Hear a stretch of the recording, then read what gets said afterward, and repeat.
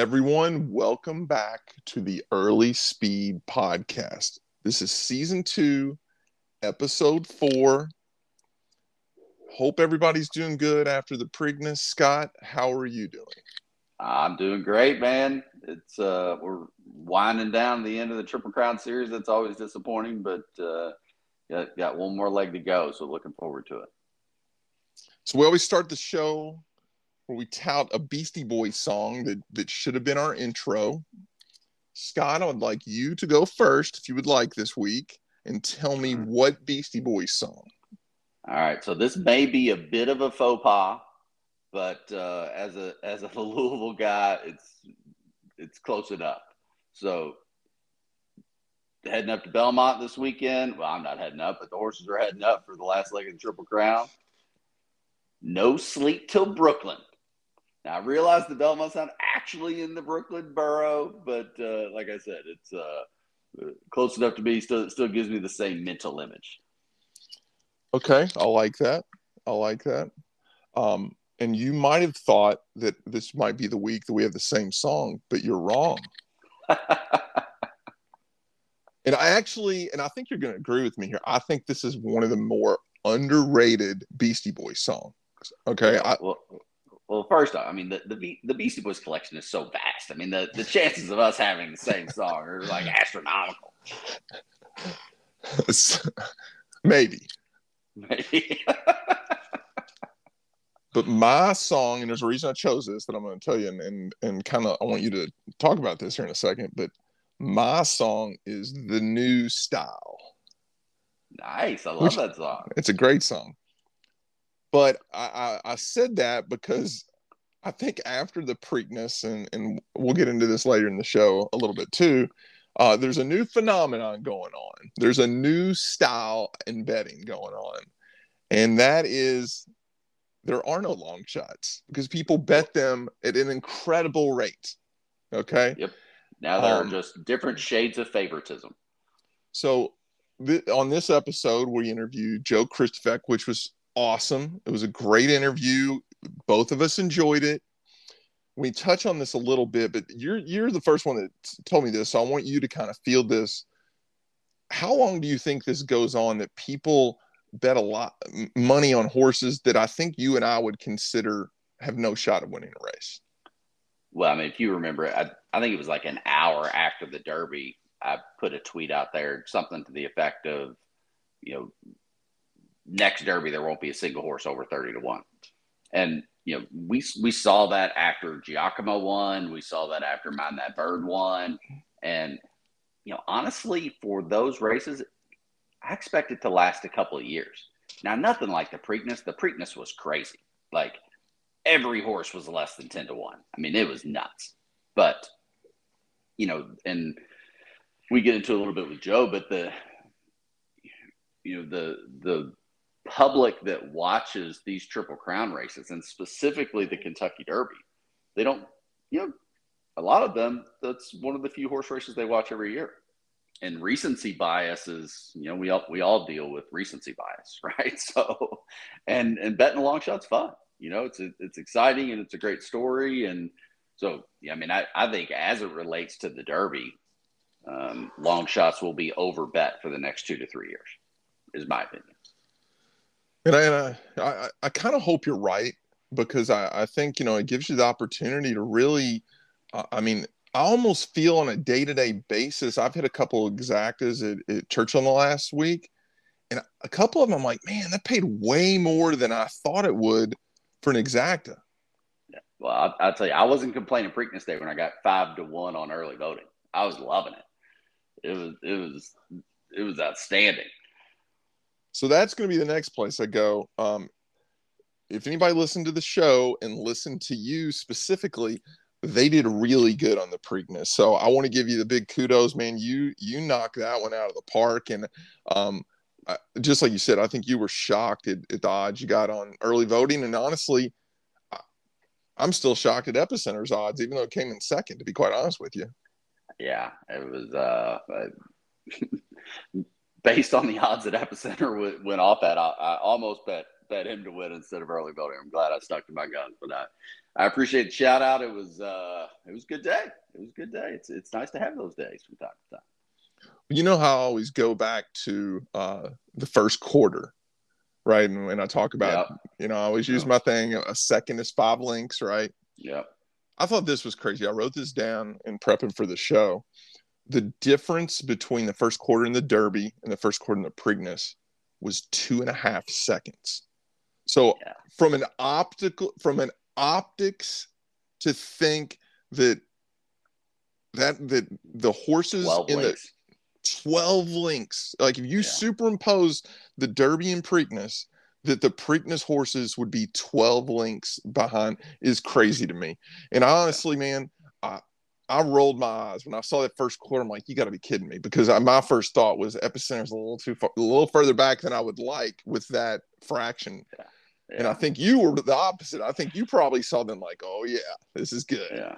Well, it was, but early voting wasn't on the lead. He was stalking, so made me a little nervous. But I knew he had enough for that horse, Aragorn or Aragon or whatever the name of that horse was. I knew he could put him away, so I wasn't too worried about that. I certainly like the early fractions for sure.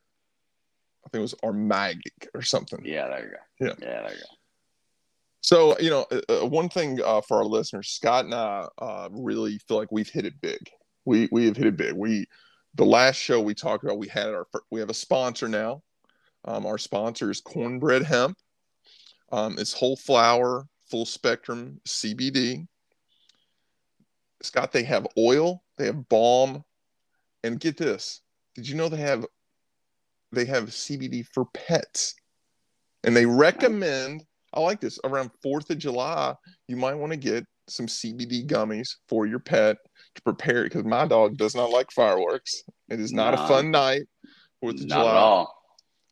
But what's really cool, Cornbread Hemp sent us some samples for us to try.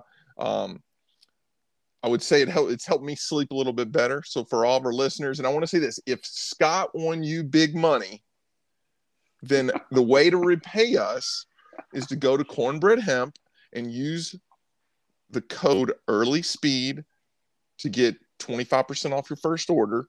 And that'd be a great way to repay us for Scott giving you winners. Yeah, it's a great product. I'm a regular CBD user, so appreciate the samples from those folks, and definitely gonna use those on a daily basis. So, is there anything else as we break down the first 2 legs of the Triple Crown that you want to comment on? Well, it's to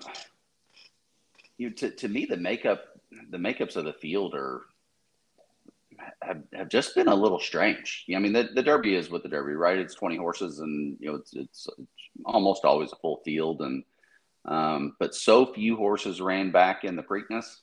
And there was a lot of talk and discussion of, the races are too close. But as we look at the Belmont, I mean, there's only 3 horses in the Belmont that ran in the Derby, and none of them ran in the Preakness.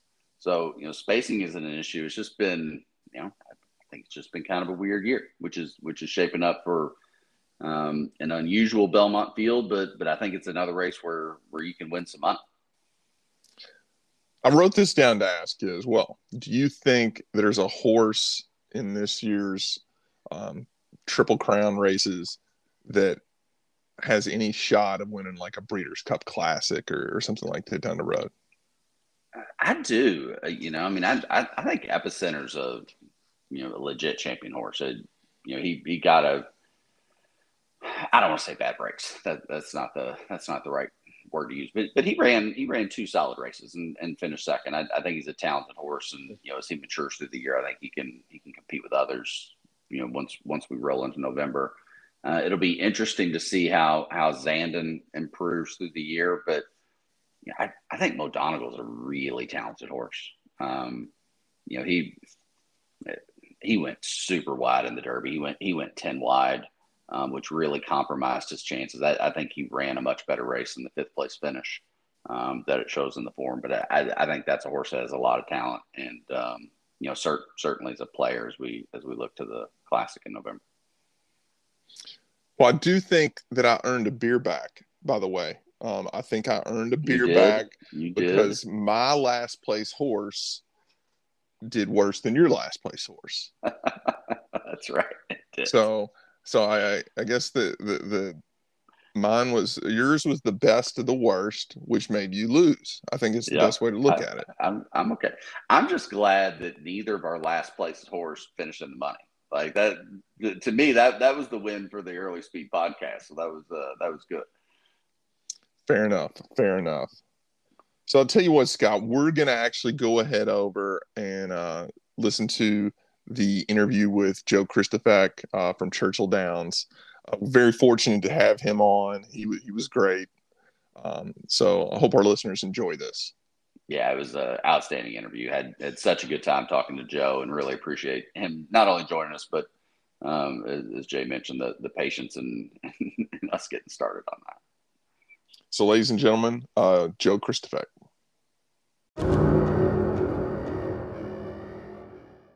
ESP podcast listeners, we are very excited to have Joe Christofak join the show today. I want to tell you, Joe Christofak is the racing analyst for Churchill Downs, the Kentucky Derby, and Dawn at the Downs and Fairgrounds, and the Breeders' Cup World Simulcast Work Show. Joe also is a member of the National Turf Writers and Broadcasters. He was previously the Morning Line's odd maker for Arlington Park and Kentucky Downs, the former handicapper for the Daily Herald News. Joe, welcome to the Early Speed podcast. We're really excited to have you. You got probably about 3 or 4 more pages of resume stuff that you could probably read. I've been doing this stuff for a long time, man. Long journey to get to where I am today, and I couldn't be happier to, be on TV at Churchill and Fairgrounds every day. And very glad to join you guys and talk some racing, Belmont, and anything else you guys want to talk about. Well, the first thing I want. Go ahead. I was going to say that's great. I mean, we're both local Louisville guys, and we really enjoy your work out at Churchill Downs. I think y'all do a great job. So super excited to have you on the show. Cool. The first thing I want to ask you is just simply when and how did you get into the horse racing game? So I was in high school and had very limited exposure to racing, but I'd always been a big sports fan.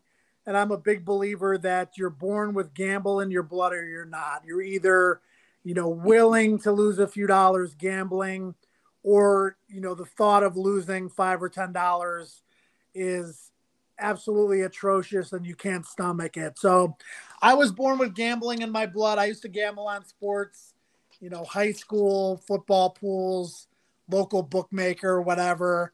And I never really had any exposure to horse racing of any significance, even though I lived only, 5-10 miles away from Hawthorne and Sportsman's. My parents didn't have any gamble in their blood. They never took me to the track.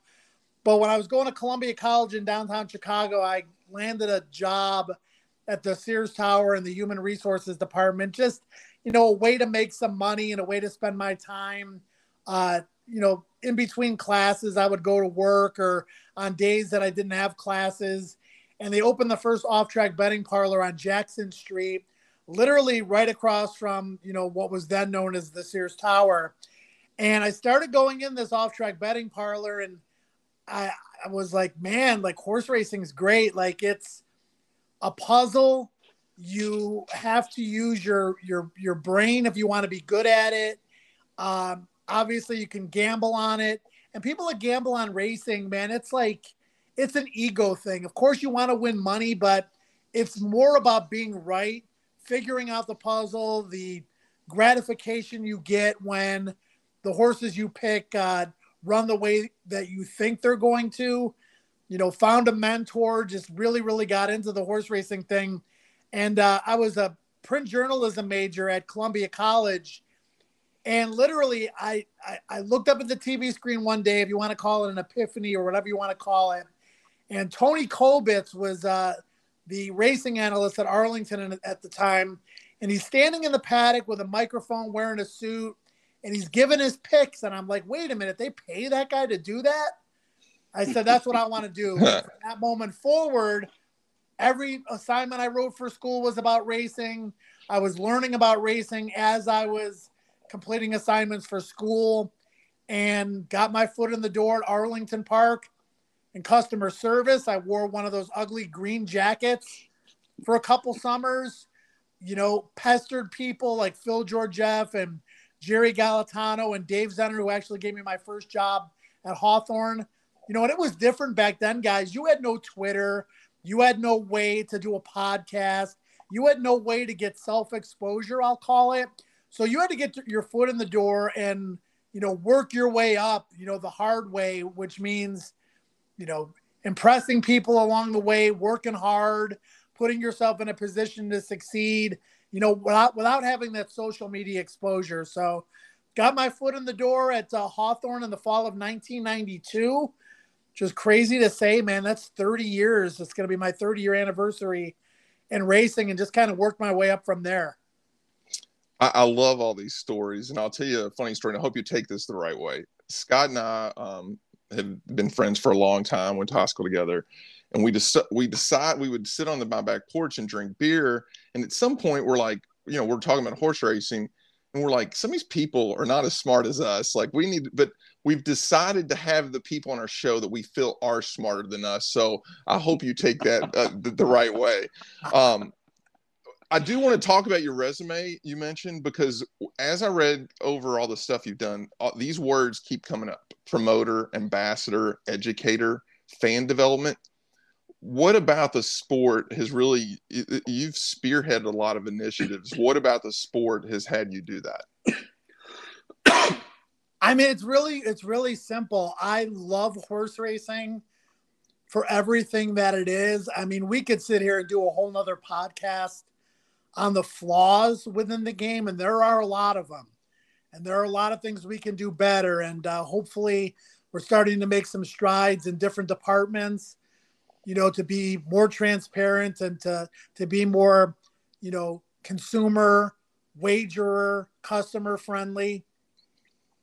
But I just think that horse racing is underappreciated as a whole. I started a racing partnership 4 years ago. So not only do I do the job at Churchill handicapping, the races and trying to educate other people, but, we've brought hundreds of new owners into the game.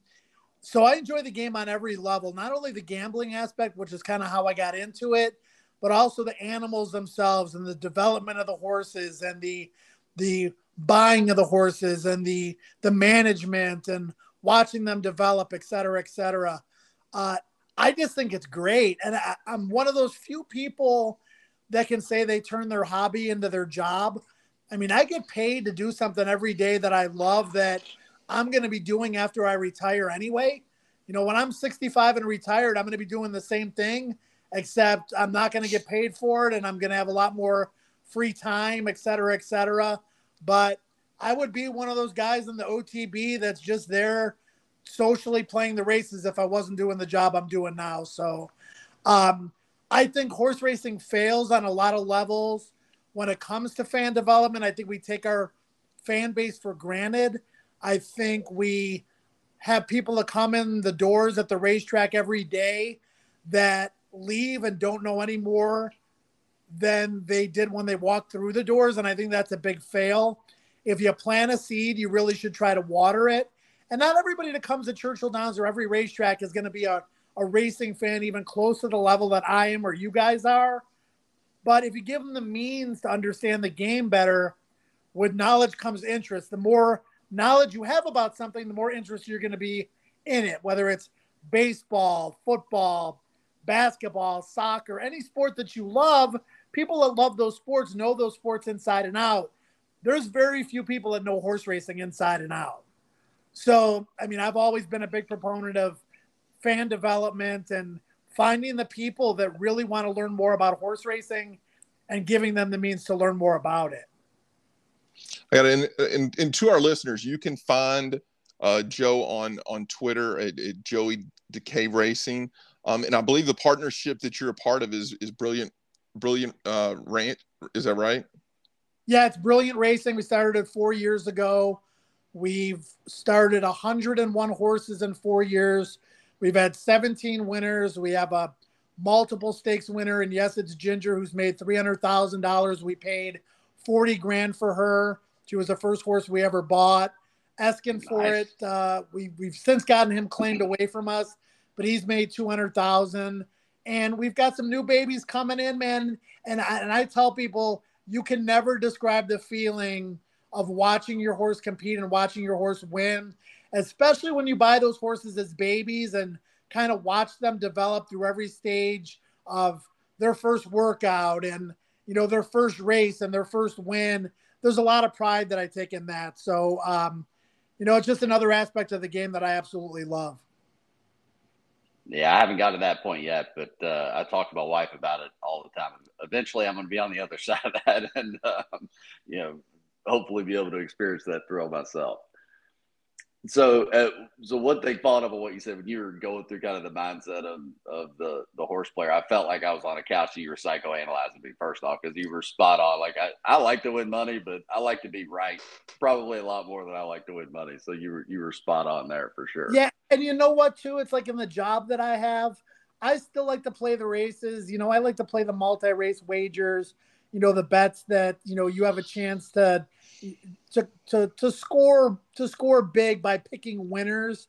But I could go a couple days without making a bet, but I still have that, you know, investment in my selections, and my reputation is on the line every single day I go out there to do my job. So it makes it a lot easier. You put the work in, and even when you're not betting, if the horse you pick wins, you still feel, you know, that same kind of satisfaction of just being right. Yeah, absolutely.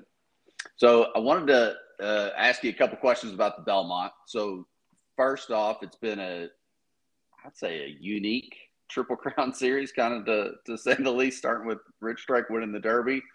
But, you know, in the Preakness, the betting patterns and the odds patterns were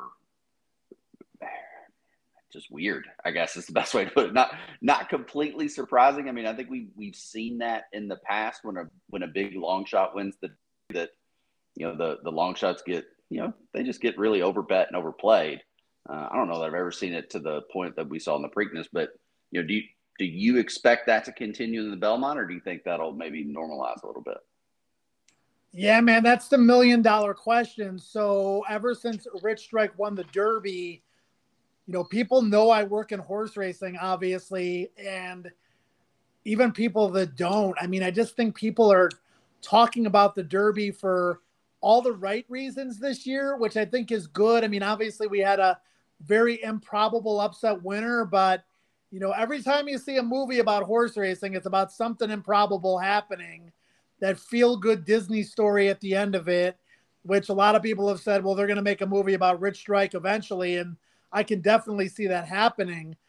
But how's that going to carry over 5 weeks later to the Belmont? I mean, the horse is 7-2. I think the third choice in the morning line. You guys said it. I mean, you saw it in the Preakness. All these $5, $10, and $20 win wagers on horses like Fenwick that have no chance added up. And what did that horse go off at? Like 15-1. He should have been like 300-1. Yeah, he was I think 9-1 with 10 minutes left to post or something. It was crazy. Yeah. So how many of these people that love the story of Rich Strike that would never pay attention to the Belmont otherwise, how many of those people are going to bet their 5, 10, 20 to win, 100 to win? A lot of the sharp people might bet him too. A lot of the sharp people are going to try to beat him. But I agree. I'm very interested to see. I don't think we're going to see anything like we saw at Preakness because that was so ridiculously improbable. But I could be completely wrong. It's going to be interesting. I wish I had a better answer for you.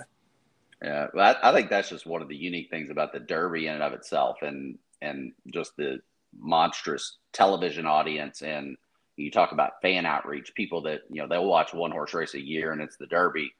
And, you know, if they watch another one, it's, you know, it's likely going to be the Preakness or the Belmont, right? So the fan audience there, I guess, or even, you know, the betting public just kind of reaches a different different demographic for the Triple Crown series than it does for any other races all year long, I think. Yeah, and people are going to try to find a way to bet, and obviously Twin Spires is, our company at Churchill, the official betting partner of the Derby and Churchill Downs, etc. People open accounts, people find ways to get their wagers down, and you've seen it with My Boy Jack a few years ago, getting bet way down, or even further back than that when Rosie Napravnik rode a horse in the Derby. The story of Rosie and the female rider, or that horse Patch with one eye several years ago was 20-1 when he should have been 100-1, or Calvin Burrell after he won those 3 Derbies. Didn't matter who he rode, he would get bet down too after Mind That Bird, etc. So there is something to that for sure. The general public, there's millions of people in this country, and they all bet $10, $20. That can make a difference. Yeah, for sure. So as you look at the Belmont out, to me there's not a standout. There's not really a superstar in the race. The field is much more kind of evenly balanced, I think, from my perspective, than a lot of the Triple Crown races. What are your thoughts, and how do you go about handicapping the race? Yeah, it's really intriguing, and it's obviously a race like no other because they call it the Test of Champions for a reason. It's a 1.5 miles. It's a sandy racetrack. You're not exactly sure who's going to handle it, but one of the mistakes people make, the biggest mistake, is thinking that late runners are going to do well in the Belmont because that's a 1.5 miles. For the most part, you got to try to figure out the pace of the race. And for the most part, the Belmont is won, with rare exception, by horses that are going to be somewhat forwardly placed. Now, this year, it looks like We the People is going to be on the lead, but I think the Peter Pan, he won by 10 lengths. I think that race is kind of fraudulent. So I'll be trying to beat him. Horses I'm gravitating to a little bit right now, Creative Minister, who is 3rd in the Preakness. I don't think he'll have any problem with the 1.5 miles of the Belmont. Mo Donegal makes a lot of sense at his home track for Todd Pletcher. That was the horse I picked publicly in the Derby, and if he would have gotten the trip Rich Strike would have gotten, he would have gotten a lot closer, may have won. I mean, he was 9-10 wide on the turn for home. And then Nest, I think, has got a little bit of a chance because I think she'll run all day. Todd Pletcher won the the Belmont with Rags to Riches, the filly, several years ago. She beat Curlin. And, maybe tactically she's going to be in the right position too. I'm rooting for Rich Strike. I hope the horse legitimizes himself. You could call the Kentucky Derby a fluke, but several horses had the same opportunity that he had to win it. He won the race. He's trained well since then. I think he's got more speed than he showed in the Kentucky Derby based on his recent workouts. It's a fascinating race from a lot of different perspectives. And like you guys said, I think first and foremost, we kind of have to see how the odds shake out. But right now, if I had to make a public pick, it would probably be Creative Minister or Mo Donegal. Yeah, so I'm honestly thinking the exact same thing. It's funny, you kind of went down my 1, 2, 3. But so you talked about We the People, and both We the People and Rich Strike, their last race speed rating was kind of by far a career best. Like when you're handicapping a race, how do you handle that information? Do you which ones do you trust? Which ones do you not trust and think they'll kind of come back to prior form? How in your process, how do you manage through that information? Yeah, that's a great question because people always talk about the bounce right off of a career best effort. Chances are they're going to regress in the next start. And I kind of think it all depends on the reason why they ran so fast and where that race is in their natural progression, and then how much time they had in between starts. So if a horse runs a career best and comes back on short rest, I tend to think that the bounce is more of a potential real thing. If a horse runs a career best and, takes 6 weeks between starts and has 3 workouts and seems to be flourishing coming out of the race, I don't really think as much about the potential bounce as I normally would. We the People took such a huge step forward off the Arkansas Derby. There was some moisture in the track that day. And, he got a really easy lead that day too. And it's not to say that he won't get an easy lead in the Belmont. He could very well. But I just think that the race was somewhat fraudulent because there was moisture in the track. He did get loose on the lead. Nobody behind him ran. And at 2-1 in the morning line, like, this is the kind of horse I got to take a chance against. Not so much because of the bounce, but because I just don't believe that race that he ran last time is a true indicator of his ability, if that makes sense.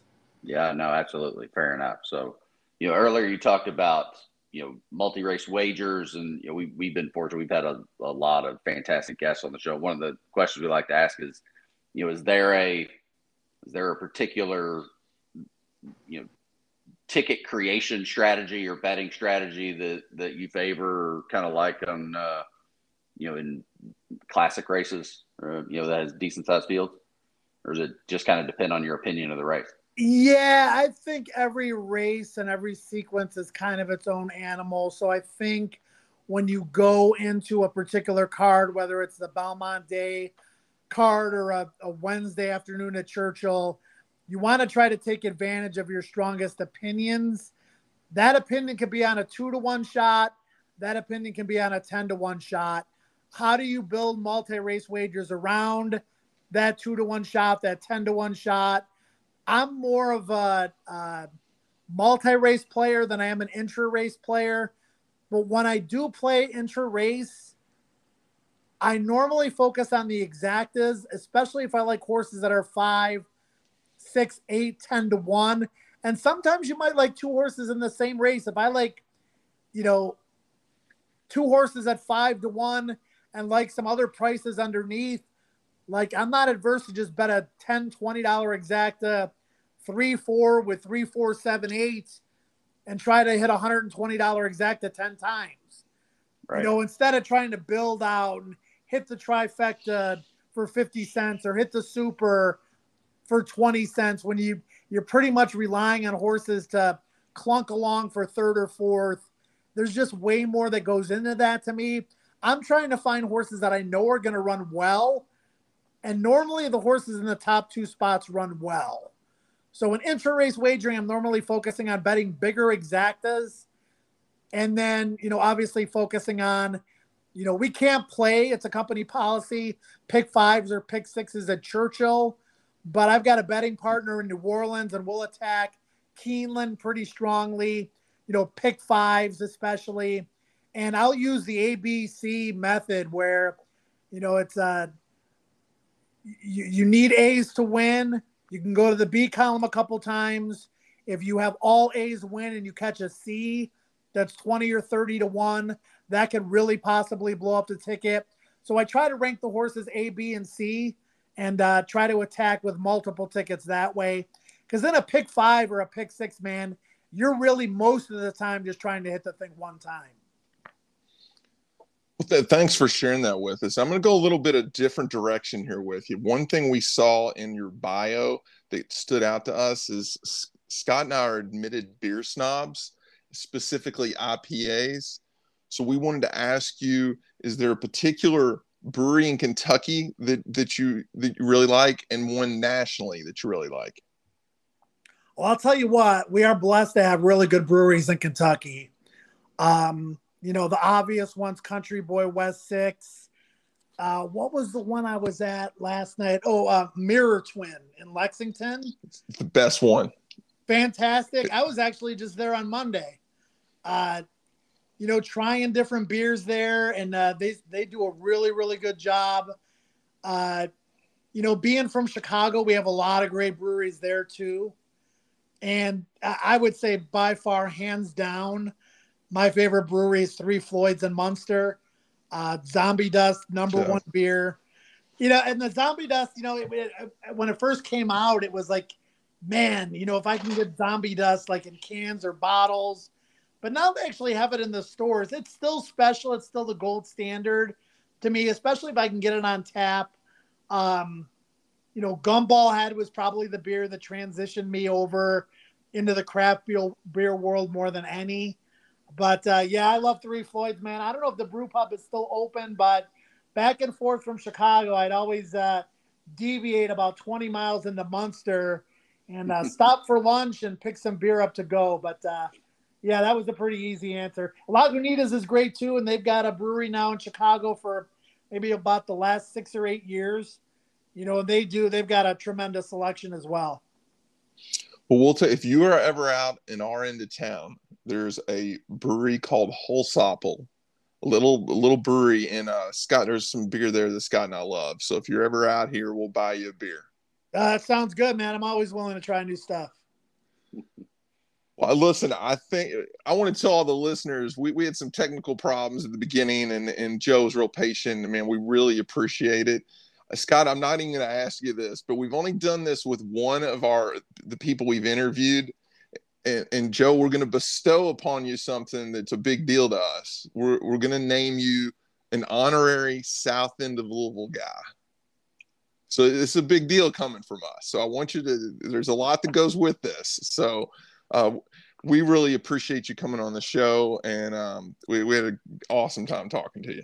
Yeah, I mean, you guys need to come out to Churchill Downs, spend the day, and it would be great to see you out there. We can share some opinions and, you know, maybe play a ticket together or whatever. I'd like to kind of get some of your guys' thoughts as to how you approach the races. It's like, you know, for me, I think you're either a mechanical horse player or a creative horse player, and maybe a little bit of both. But to me, like track biases, trip notes. I mean, I've got, you know, trip notes on every race at Kentucky. Like I try to do my work in a very creative way.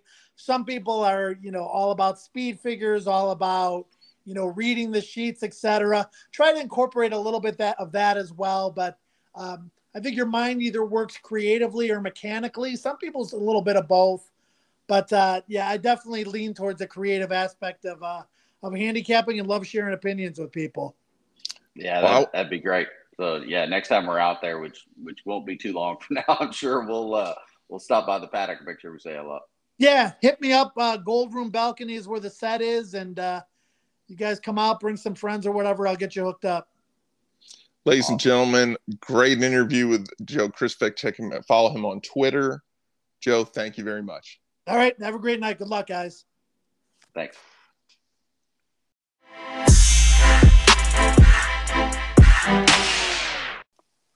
Welcome back to the Early Speed Podcast. Great interview with Joe Christopher. I tell you, Jay, we've been really fortunate with all the really smart, talented people involved in racing that have agreed to come on our podcast. And Joe's at the top of the list. He was outstanding. 100%.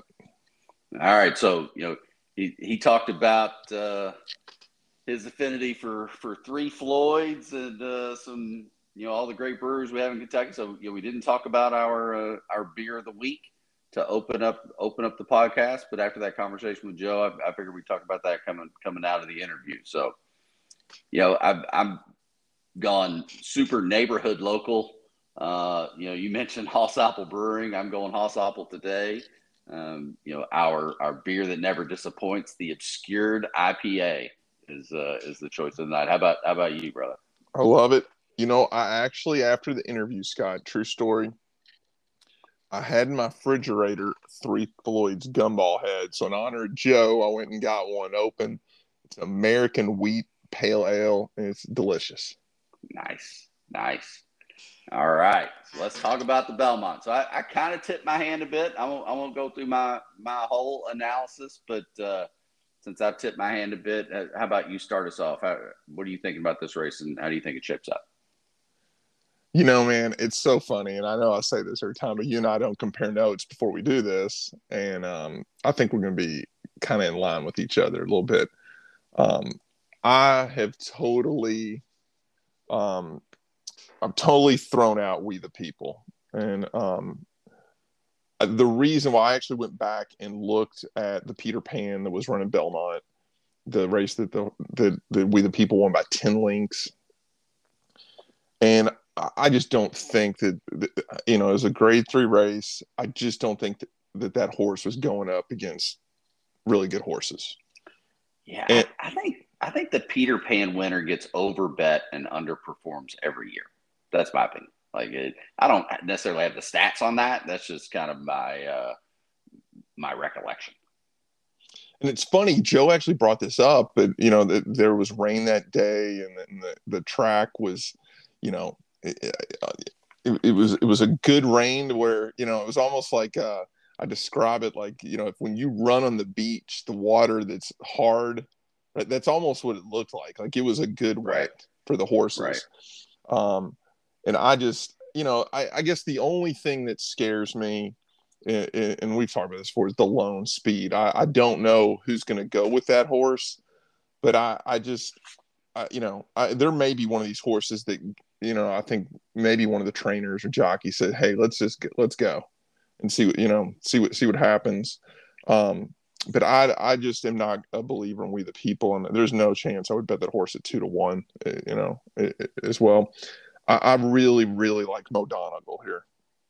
So I'm going to tell you the bet that I know for sure that I'm going to bet. I'll just share with everybody. I'm going to do a trifecta with Mo Donegal on top, Creative Minister on top, then add in Rich Strike in the two hole with those two horses, and then to fill it out, I'm going to put Barber Road and Nest in the 3 hole. So that's going to be my trifecta for the race. I think Creative Minister could really be a good horse. The Rich Strike thing, you'll laugh that his work. And I thought this was pretty ingenious by Churchill to do his workout in between races at the track. I thought that was awesome. I loved it. So,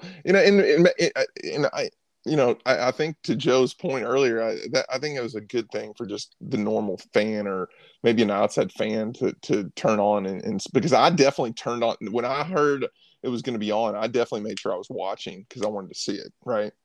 Yeah. No, it was great. And,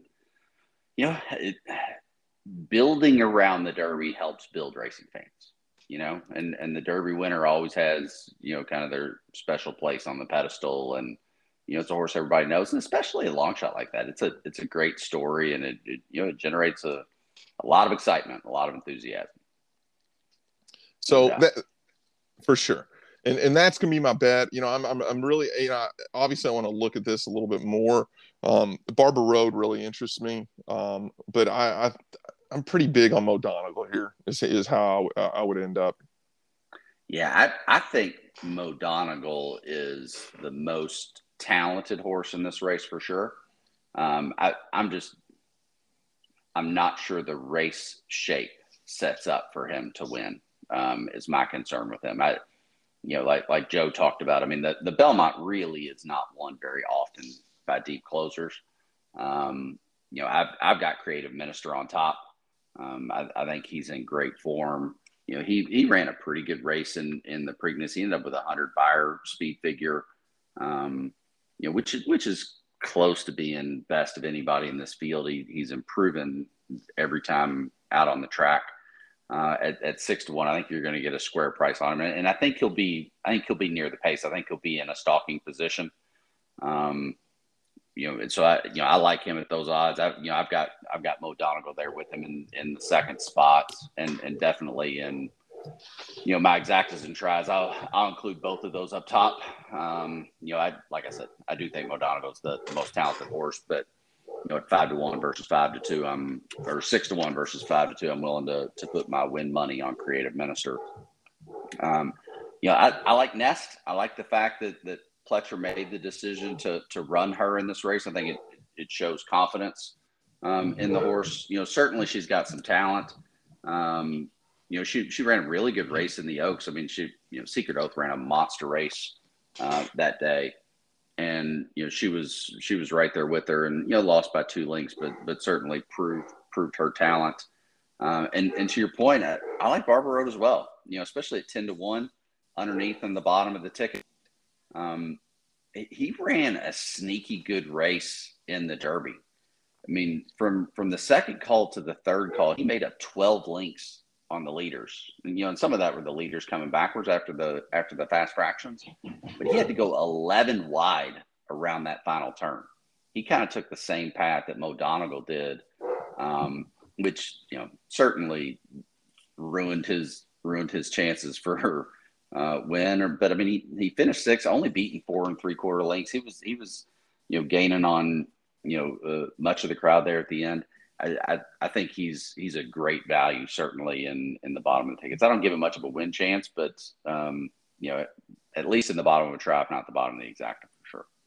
Yeah, and I almost forgot that Mo Donegal and Barbaro were 5'6", right there together in the Derby. They were, yeah. So they were, and they both went super wide. I mean, Rich Strike got the rail, and they were both 10 and 11 wide.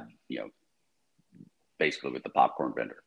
So, smaller field. I think it gives them a better chance. Maybe they won't be so far back, won't have as much to do. We the People and Rich Strike. I kind of went back and forth on that.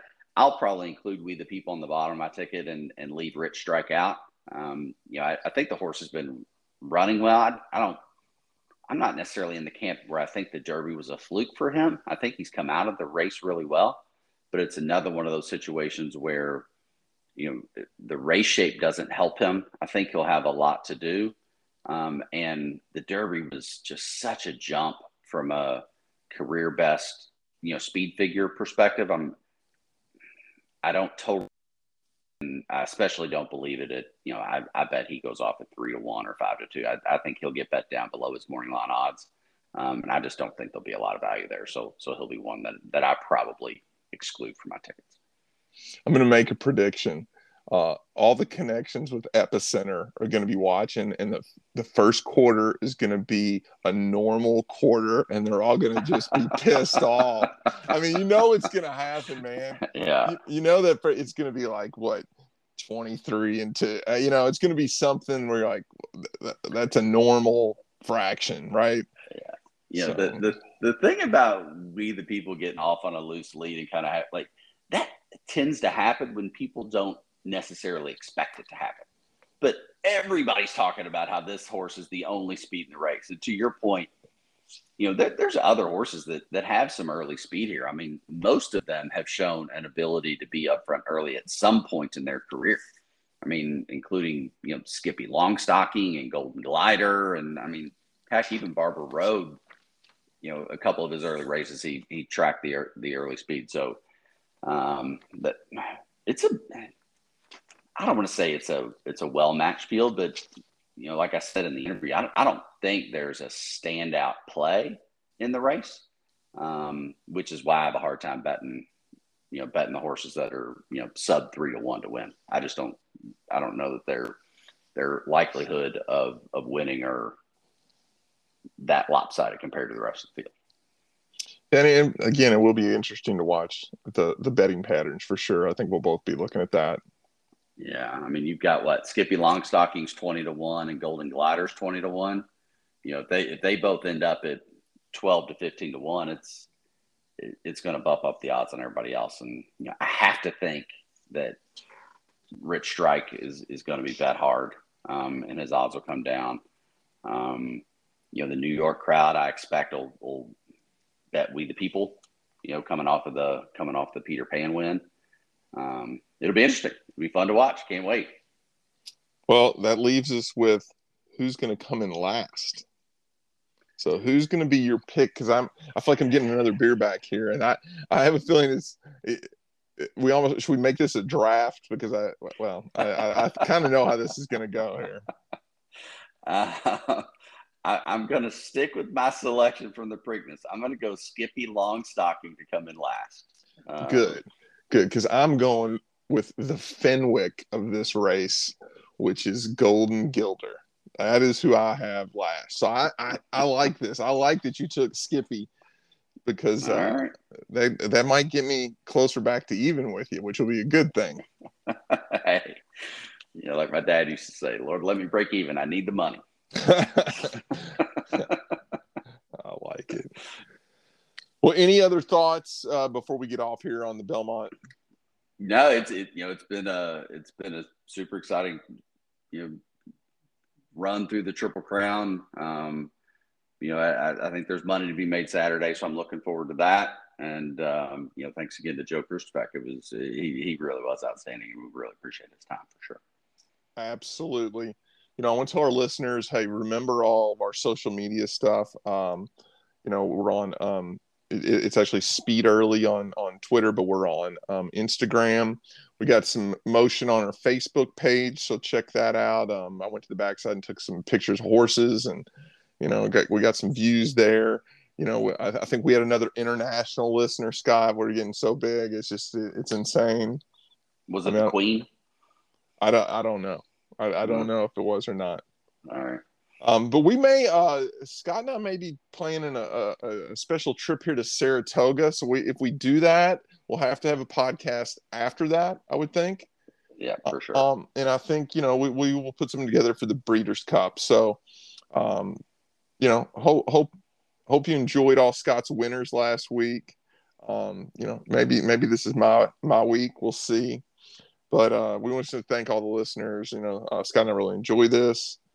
And as I always say, be responsible, go with your gut, cash some tickets. Signing off from the Early Speed Podcast, Jay and Lennon and Scott. Have a good Belmont.